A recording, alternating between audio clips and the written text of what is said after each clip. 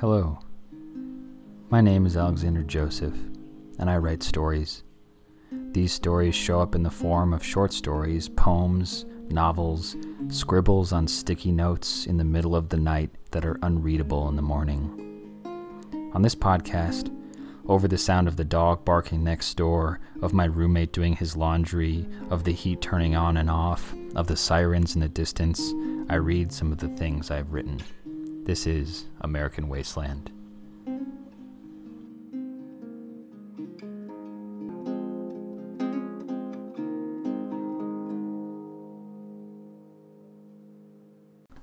Hello. I hope everyone's doing well. I'm sitting here, there's snow outside. It's Monday morning. Just finished editing and grading a bunch of essays and teaching demos. And later on, I'm going to test out this new generator that we got, and we're going to move some slash to the dump. So, productive day in the mountains. There's a woodpecker outside the window pecking at a dead aspen. Pretty fun to see. And I actually think I can see its nest. It's cool to be able to look out the window and see just trees and snow. I found this quote by Einstein in a Jewish writing newsletter that I get. And it is, "There are two ways to live your life. One is as though nothing is a miracle. The other is to live as if everything is." And maybe that's like a cheesy thing that people would put on like a little plaque and hang in their kitchen. But I'm thinking about that quote in relation to this book that I've been reading, 5 Steps to Somewhere. The fourth step is what I'm going to be reading today.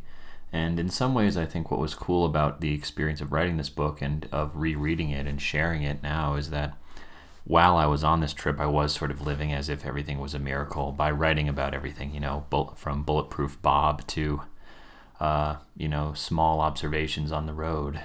And this section, which is titled Coming Home, is, I think, a return to that sort of miraculous lens of life, which is just looking at these sort of moments as miracles. And that's a good practice for me. And I am not good at doing it all the time, but I'm hoping that I can learn to embody that more and more. And with step 1 being setting out, step 2 being getting gone, step 3 arrival, step 4 is coming home. I like getting gone a lot because it's just these sort of moments of noticing the miracles of the road. And I like this section, step 4, because it's kind of the return, and it's in that same format where it's just noticing things on the road. And I actually can't really remember what happens during this section because I've read Getting Gone a lot, but I haven't read this, so I'm looking forward to experiencing it again. And I hope you've been enjoying this road trip book. Thanks for listening. And without further ado, here is step 4 of the 5 steps to somewhere, coming home. When you are coming back and the road has spit you out and you are around 100 miles from home, time slows down and speeds up at once. Being back in the familiar is a terrible feeling, and the urge to just be done is overwhelming. The sky sags, and the cars and trucks and RVs and the work trucks drive way too slow. But then you arrive home and the trip seems all too short. No matter how long you were gone, it seems like no time at all, and before you are out of the car and into the house, the next trip is in the works. It is a simple comfort to know the road is always there. It is a simple comfort to know that the gas stations and empty valleys and the desert's boiling sun are always down the road. I find a certain calm in knowing that I can always, whenever I want to, get gone and be left alone with the sky and plains in no time at all. It's too easy to get all sorts of consumed by everyday life and to forget that there are so many other things than the petty angst of white suburbia. There is a whole world to see and smell and drive through, and it sits there waiting, just a foot press on a vibrating pedal away. Back to the road. I just saw a sign about an hour outside of Phoenix that advertised an exhibit on Pompeii and its fiery demise. Beside that was a broken-down car, the engine of which a fat man looked blankly at. The sky around here is a dusty white, and the air smells of something chemical being burnt. IV, I think I took a wrong turn somewhere and added about an hour into my overall trip. I think I'm headed east, which is where I need to go, but I don't really know where I am now. There are cacti on the roadside, round-looking mountains in the distance, and no cell phone service at all. V. Oh well, I'm a bit lost. Don't worry, Be Happy just came on the radio, and I think things may be okay. VI. Remember that wrong turn I took? Well, I've ended up driving through a gorgeous mountain range, pockmarked with cacti and shrubs and soaring vultures. If I had gone where I was supposed to go, I would be in some busy city surrounded by track homes and haze. Instead, I've got fresh air and a warm sun all around me. Sometimes getting a little lost is the best thing you can do. VII.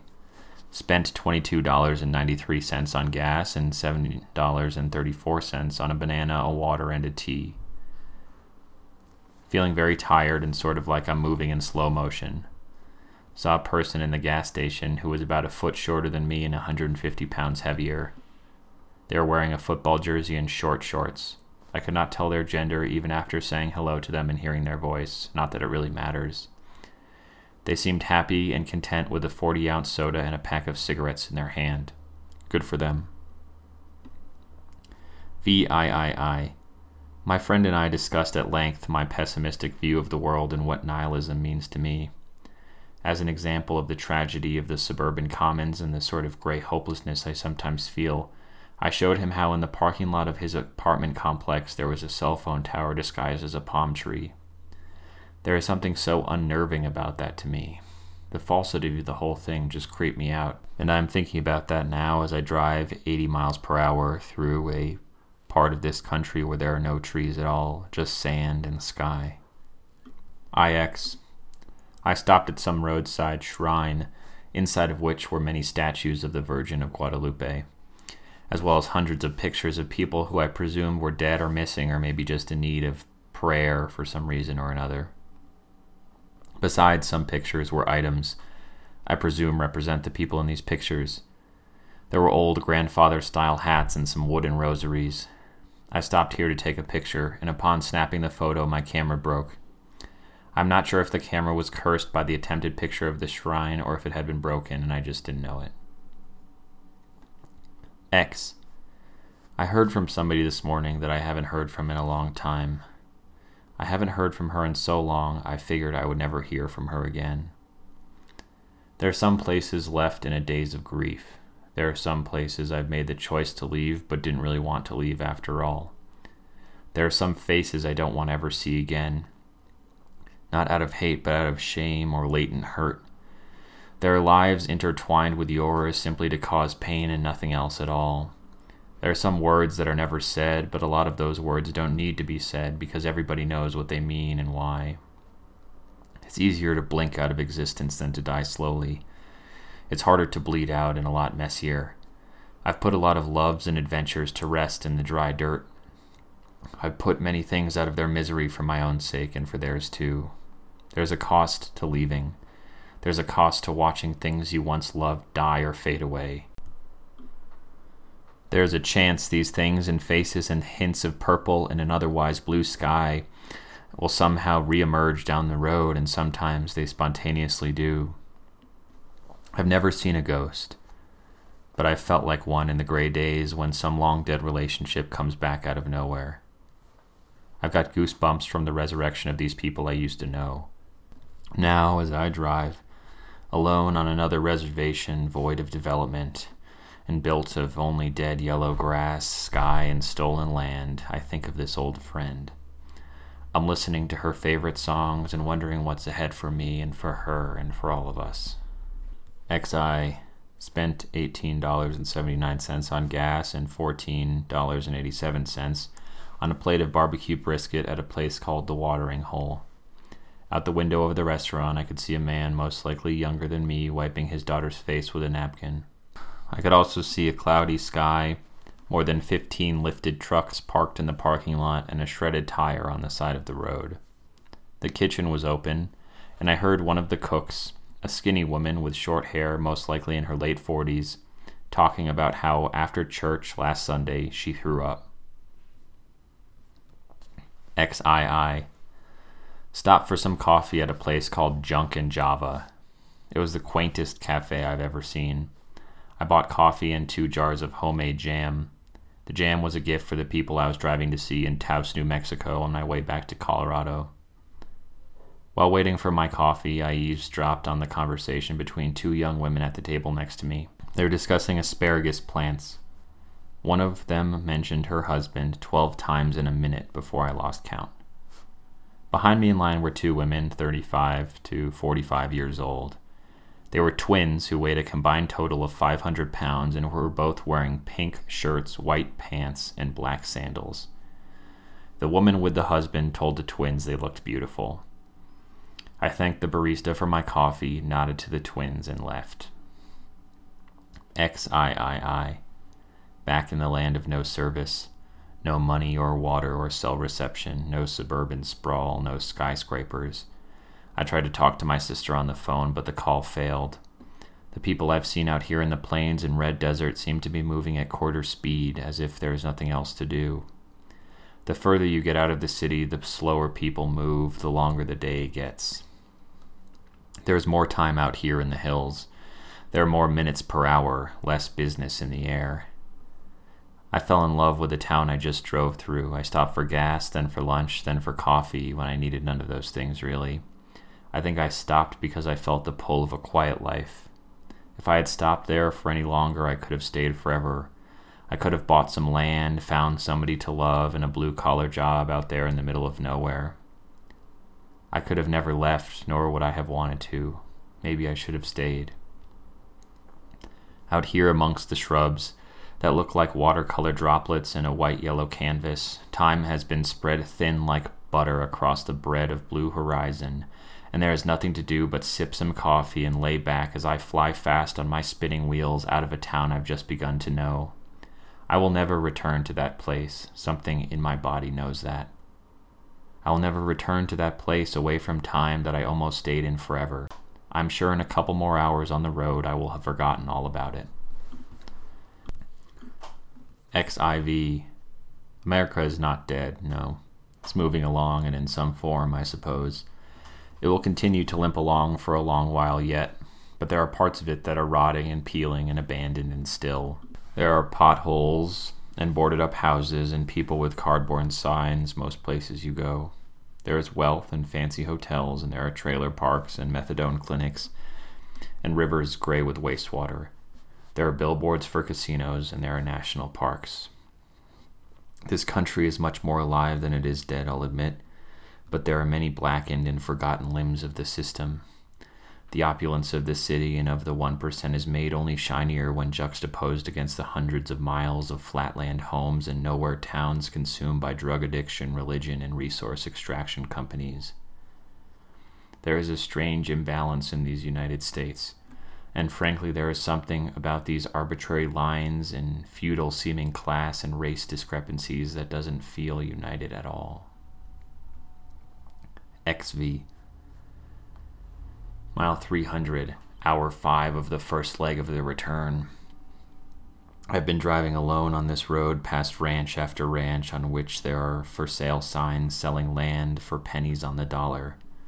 There is nothing out here, not even cows, just untouched and slightly rolling land. I've begun to wonder if I should invest in some land out here. I've been lost in a fantasy in which I bought 100 acres out here and I'm living in a tent while I try to build a house from scratch. Could I actually build a house on my own? I don't think so, but I have some basic skills and could try to scrap some things together. Could I make it out here 100 miles from everything without losing my mind or starving or simply turning to dry, red dirt like everything else around here seems to do? I could kill elk for my meat and grow my vegetables and spend my days working and sweating and spend my evenings writing and looking up at unmuted stars. A dust devil just consumed my car. Its spinning light brown splendor broke me from my made-up homesteader life. Maybe I could make it, or maybe I would be too alone to function.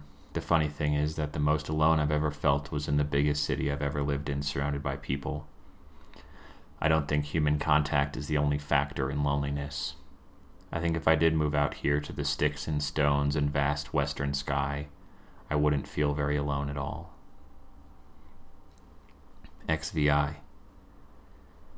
The last hour I've been feeling my breakup.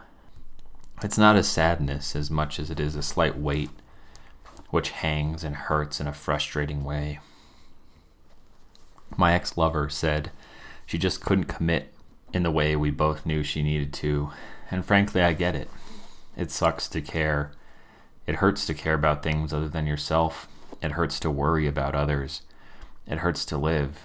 It's also the greatest thing you can do in this life, care for others. It's also terrifying. Betrayal is the worst pain I've felt, and I feel it often. But it's worth it to feel the love of others, to know that you are helping make a positive impact on the lives of those you love. So fine. She couldn't find it in her to care enough or at all. I get it, but I won't yield to fear. As the overquoted vagabond Alexander Supertramp said, experiences are best when shared. And what better to share than the everyday glory and grit of a life lived fully and without fear? I am better off without her. It's a hard thing to say, I guess, but I know somewhere deep down that it's true, and I always did. These next couple of miles I will spend screaming out at the wind, trying to release this weight and vague pain she left me with. It's not even the person I am sad about, but the lack of connection and failure to find what I needed in somebody I thought could maybe provide it. But as one of my mentors says, I promise I will betray you, and that every great relationship has constant betrayals, but there is still commitment. And in the knowledge that everyone is constantly betraying each other all the time, and that love is about forgiving and learning to move past those betrayals that we all make, I will sit and drive, and soon I will arrive to where I will spend the night. XVI. It's morning now, and about 6 hours left of my trip in total. I got a new adventuring hat on, which I bought at a gas station. It was the only hat in the whole store, and it fit perfectly. I had 2 secret expectations for this trip. One was to do drugs in the desert, which I did. The second was to find a new hat, which I have now done as well. Success.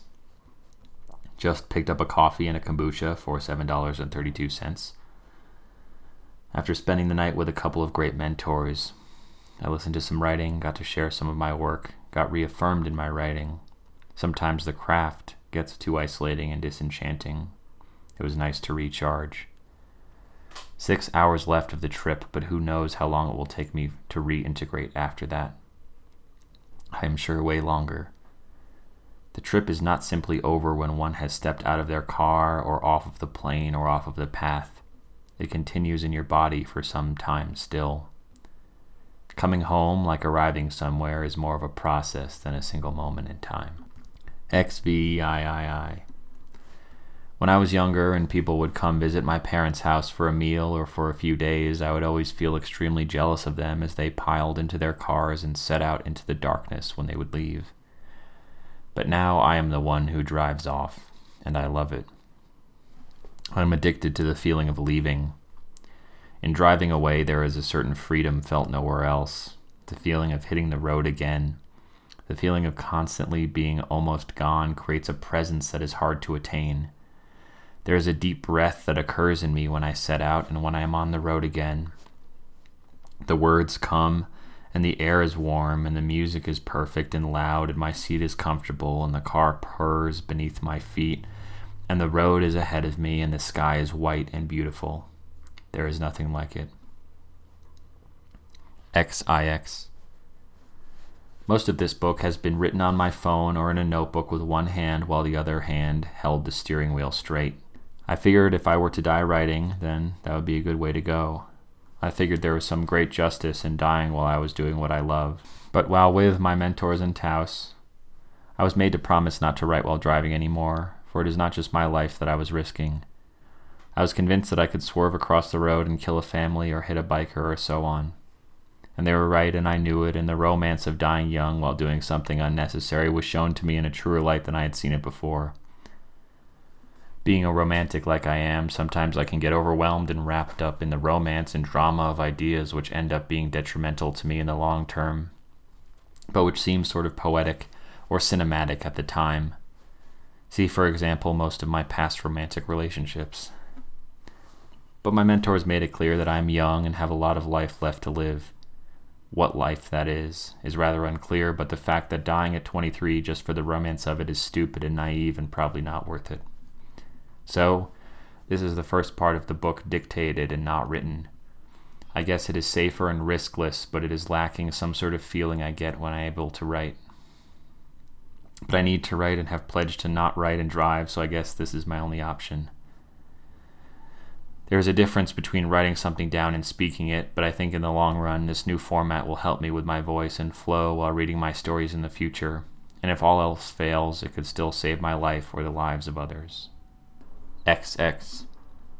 For the last few months, I've been taking Polaroid pictures of the people in my life whom I love.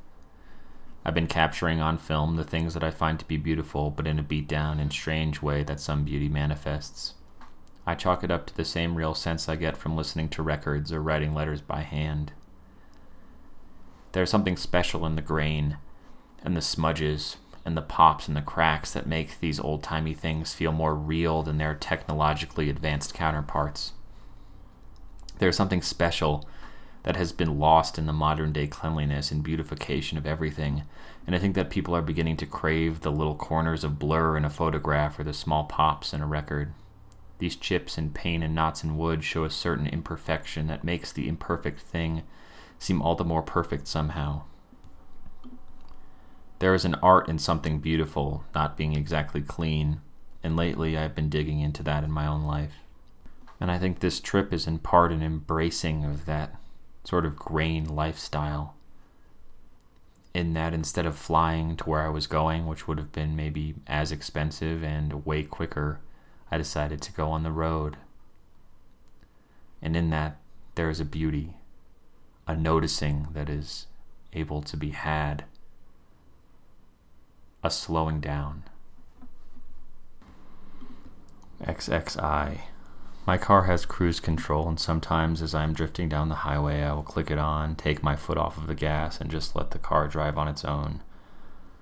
But there is a strange emptiness in letting the car drive itself. I love my foot on the gas and the vibration of the road through my feet. I love the potholes and the grooves in the line of the road that keep me alert and full of feeling while driving. There is a certain type of disconnect that happens when technology interrupts the flow of the road and of my connection to it. My car has limited technology, as it is almost as old as I am, but there are many cars and common items these days that separate us from what we are doing. I'm interested to see the evolution of the driverless car because in a lot of ways I feel as though anybody who has felt the call of the road and has heeded that call will never be satisfied unless they are in control of their vehicle. My trip would not have been as perfect as it has been if it were not for the fact that I kind of think of my car as an extension of myself, and the self-driving car would most certainly not feel like that. XXII. With the end of every trip, there is a feeling that comes over me, the once and future traveler, that feels like the trip never really happened. There's another feeling that occurs when you've been on a trip for a while and you leave a city and go back into the plains. This feeling is that everything else in the traveler's life doesn't really matter or even truly exist. Now I am back in the plains and have once again become hypnotized by the distant mountains, the bright white sky, and the slowly rolling hills.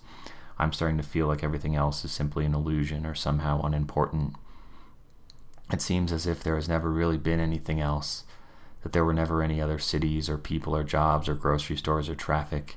There's only me and my new hat and the road and the wind ripping against the outside of my car. There's a disconnect between the real world and the road, and maybe that is why I like it so much. Maybe I love the escape and the freedom of the imagined reality of this separate world. Maybe this is how it will all end up. Maybe in 100 or 1,000 years, or however time works in these empty and vast places, it will all look the same. I am sure that these places have looked more or less the same since they came into being tens of thousands of years ago. They will stay looking the same while humanity rises and crumbles and has wars, while people fall in love and fall out of it, while lives are shattered and massive fortunes are made and lost. These mountains remain still and tall. These trees and shrubs stay scrappy and wind-blown. The air stays dusty through the millennia. This place, like many others, this great stretch of nothingness, seems to be apart from time, or more, have its own sense of it. XXIII. In time-lapse footage, you can watch as a little sprout turns into a plant, and then into a tree, and then dies and returns to the soil, all within a couple of frames of super sped-up film. While I was up on this mountain with my friend in the hot and dry sun, I looked at a short, round, and reddish cactus beside me and got a kind of sense of how it sees time. I'm not attempting to guess if cacti have sentience or if they are just sitting there or some mixed up in between, but from up there on the mountain I felt as if I could see civilization rise and fall like a flame, burning bright and turning into charcoal and then ash over and over again. The whole process was ever repeating. The cycle of the sprout in its human form lay before my eyes. Maybe these mountains, these long-lasting trees, this dirt and the soil and cacti have all seen many great things come and pass. We all think we are so permanent here with our roads and cars and houses and fences and buildings and nuclear bombs, but maybe to mountains, the span of a civilization is just another passing second in a lifetime of 1 billion years. XXIV. It's a funny thing, time, the way that it changes as you grow. When I was younger, time moved so slow, the days would drag and the summer seemed like forever. And when you're in a time that seems like forever, anything before that time seems like it barely existed at all. In fact, when I think of the beginning of this road trip merely 6 days ago, it seems both like a lifetime and like no time at all has passed. It's weird how you can be on the road for hours and hours and hours and hours, 15 hours of driving, 8 hours of driving, hundreds of miles of empty plains, and when you arrive to where you are going, it seems as if you have simply just started. Time is a very subjective experience. Time isn't as finite as we seem to be so sure that it is. Sure, there are seconds and minutes and hours and years and millennia, but the experience of those measurements of time seem to change depending on the situation. I've lived through seconds that felt like hours, and days that felt like no time at all. And now, driving in these plains, moving fast, but having the scenery not move very much at all, it seems as if I'm sort of stuck in place, and has become clear that time is a lot less real than we all want it to be. In this world of facts and figures, it's easy to try and explain away everything we feel and see, but I think there are some things we will never be able to fully understand. XXV. Just spent $19.34 on gas and on 2 bottles of water. Inside the gas station on the way to the bathroom, I saw a little girl who was less than a foot tall. She must have been less than 2 years old. It is unbelievable how small she was, and yet she was still a person with a personality and a very apparent attitude. In her hand she held a red lollipop which was bigger than her mouth. I tried to walk by her, and she sort of bumbled in front of me in the way little children do when they are just becoming aware of their legs. I stood there as she sort of wobbled 3 circles around me, suckling her lollipop and making sassy grunting sounds. Then she went on her way, and so did I. XXVI. Just saw another dead dog on the side of the road. 2 people had put a blanket or tarp over it, and were standing around the tarp holding hands in what looked like some sort of prayer. This is the 8th or 9th dead dog I have seen on this trip, and frankly I find it insane because before this trip, in this country I have never seen a single dead dog. XXVII. Driving through another middle-of-nowhere town about an hour outside of Taos. A lot of the houses and trailers and adobe huts have on the side of them a sign. The sign has a royal blue background and white lettering and simply reads, Betty. It took me a while to realize that Betty is most likely running for some type of local government position. I've decided that the best name you can have if you were running for any type of political office is one with 2 or 3 syllables that is easy to remember. For example, Betty. XXVIII. 3 hours into the trip, I came into a town with a name that means orphan in Spanish. It's a fitting name for this desolate place. This place is in a way orphaned from the rest of the world. I've not yet seen a building that isn't at least mostly abandoned. The one building I saw that wasn't completely dilapidated was a cafe. Now I am passing a Family Dollar store, which is the first place that seems to be fully open. With the exception of a couple of gas stations, the town seemed to be shut in a sort of eerie way. I have seen 7 people as I drove through this town. 2 of them had face tattoos, 3 others were at least 100 pounds overweight each, and the last 2 were an elderly couple walking at a very slow pace, walking alongside a skinny-looking dog down the sidewalk. moving so slow it was hard to tell if they were actually moving at all. This town and its people are kind of an embodiment of its strange name. XXIX, 2 hours out, stuck in traffic in the pouring rain, just wanting to be home. It seems like the last couple hours of every trip drag on longer than other full days of the trip seem to. XXX, moving 5 miles per hour next to a bus full of tourists. Beside the road, there are some smokestacks spewing white-gray smoke into the air. It seems everyone in their cars is on their phone, including me, I suppose. The rain is coming down in hard pings on the hood and windshield of my car. The trip is almost over. XXXI. The more I drive, the more I realize that the excitement of the road is only felt when you are out of the city, when you're driving through some city filled with suburban chain restaurants and office buildings and power lines under a gray and dead-looking sky. Surrounded by tens of thousands of cars, there is something missing. The excitement of the road comes from being alone with nature, being alone with miles upon miles of plains and mountains. The magic of the road comes from the blue sky, from the music, from the warm, rushing air. But in the city, if you open your windows, you are choked by the exhaust, and if you look up, all you see are buildings. So now I'm in it. I'm in the suburbs of some sprawling place, headed back to where I live. The majesty of the road is gone. Every tree I see is now half dead or scrawny looking, and the plains have been eaten up by the houses. The road is 5 lanes and is packed with cars. All I want to do is get home and away from all of this grime and suburban rot. XXXII. I'm back in the country again after going through a city. It is raining still. The sky is gray, and the water that is pouring from it is in thick sheets. Out here, beside the green and rolling hills, there is something beautiful about the so-called bad weather. There's something kind of gorgeous about the way the countryside looks in the rain. The colors pop, the grass looks more vivid. The little glows from the few houses I pass look warm and cozy. The mountains in the distance look colossal and unbelievable. But when you're in the city, the rain is depressing and gray and extremely wet. I think one of the biggest takeaways from this trip so far is the grotesqueness of civilization and of city life, and the vast juxtaposition when this grotesquerie is superimposed onto the vivifying splendor of the natural world. XXXIII.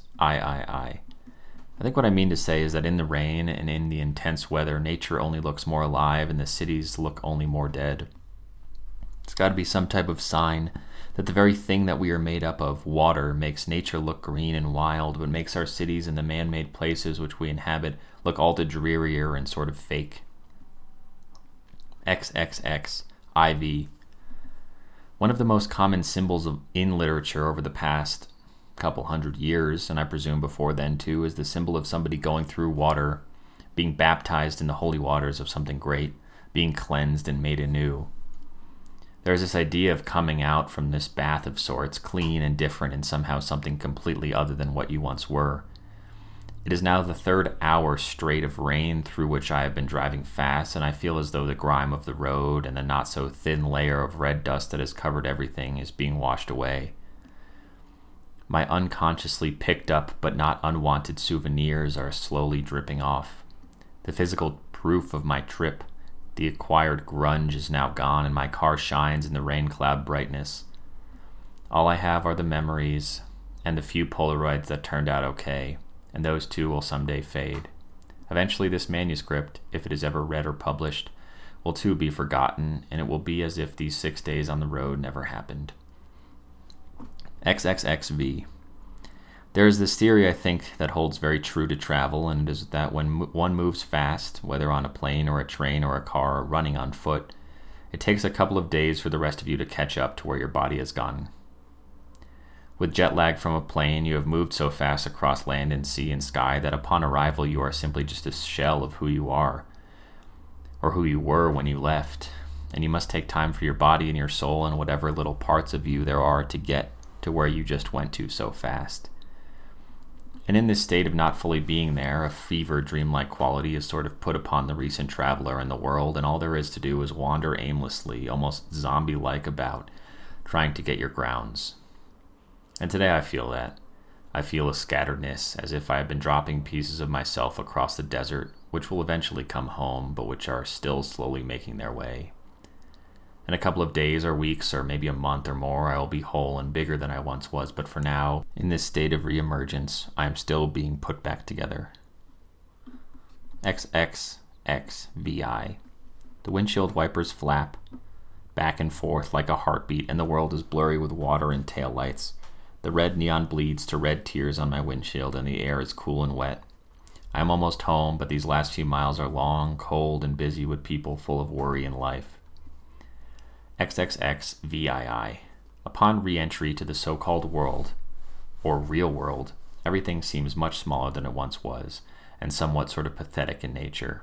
The stoplights are less long than I remember, the street is less wide, the houses are more compact, the cars on the roadside are dirty and broken down, the gutters overflow with gray water and empty plastic cups. The sky seems grayer than it has ever been, and all that I just saw on this trip seems far away, and like it never really happened at all.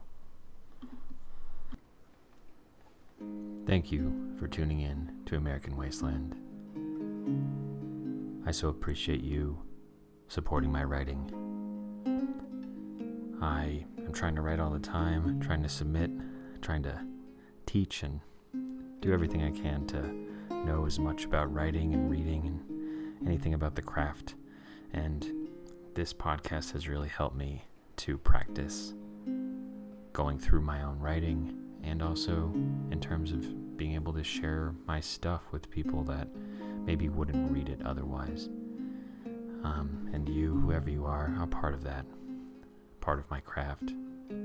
As you can hear in the background, there's a siren, and there's probably heat in the background as well. And that's kind of part of this podcast, the rawness. All of the stuff that is going on behind me and in my life is very much part of this and influences my stories, and that's why I leave it in. And the music that you're hearing in the background of this part of the intro and the outro is written by my friend Cora Feeder, Feder. Check her out. She has great music, great folk music. And yeah, I try to get a podcast out as much as I possibly can. It's around every 2 weeks on average. We just reached over 4,000 listens. This is going to be dated pretty quickly because I think we're growing and growing. By we, I mean just me and the American Wasteland SoundCloud account and the iTunes account. So thanks again for tuning in. My website is alexanderjosephwriter.com. I recently updated it, so go check it out. Send me a message. Tell me what you think about the podcast. Thanks again for listening, and tune in next time.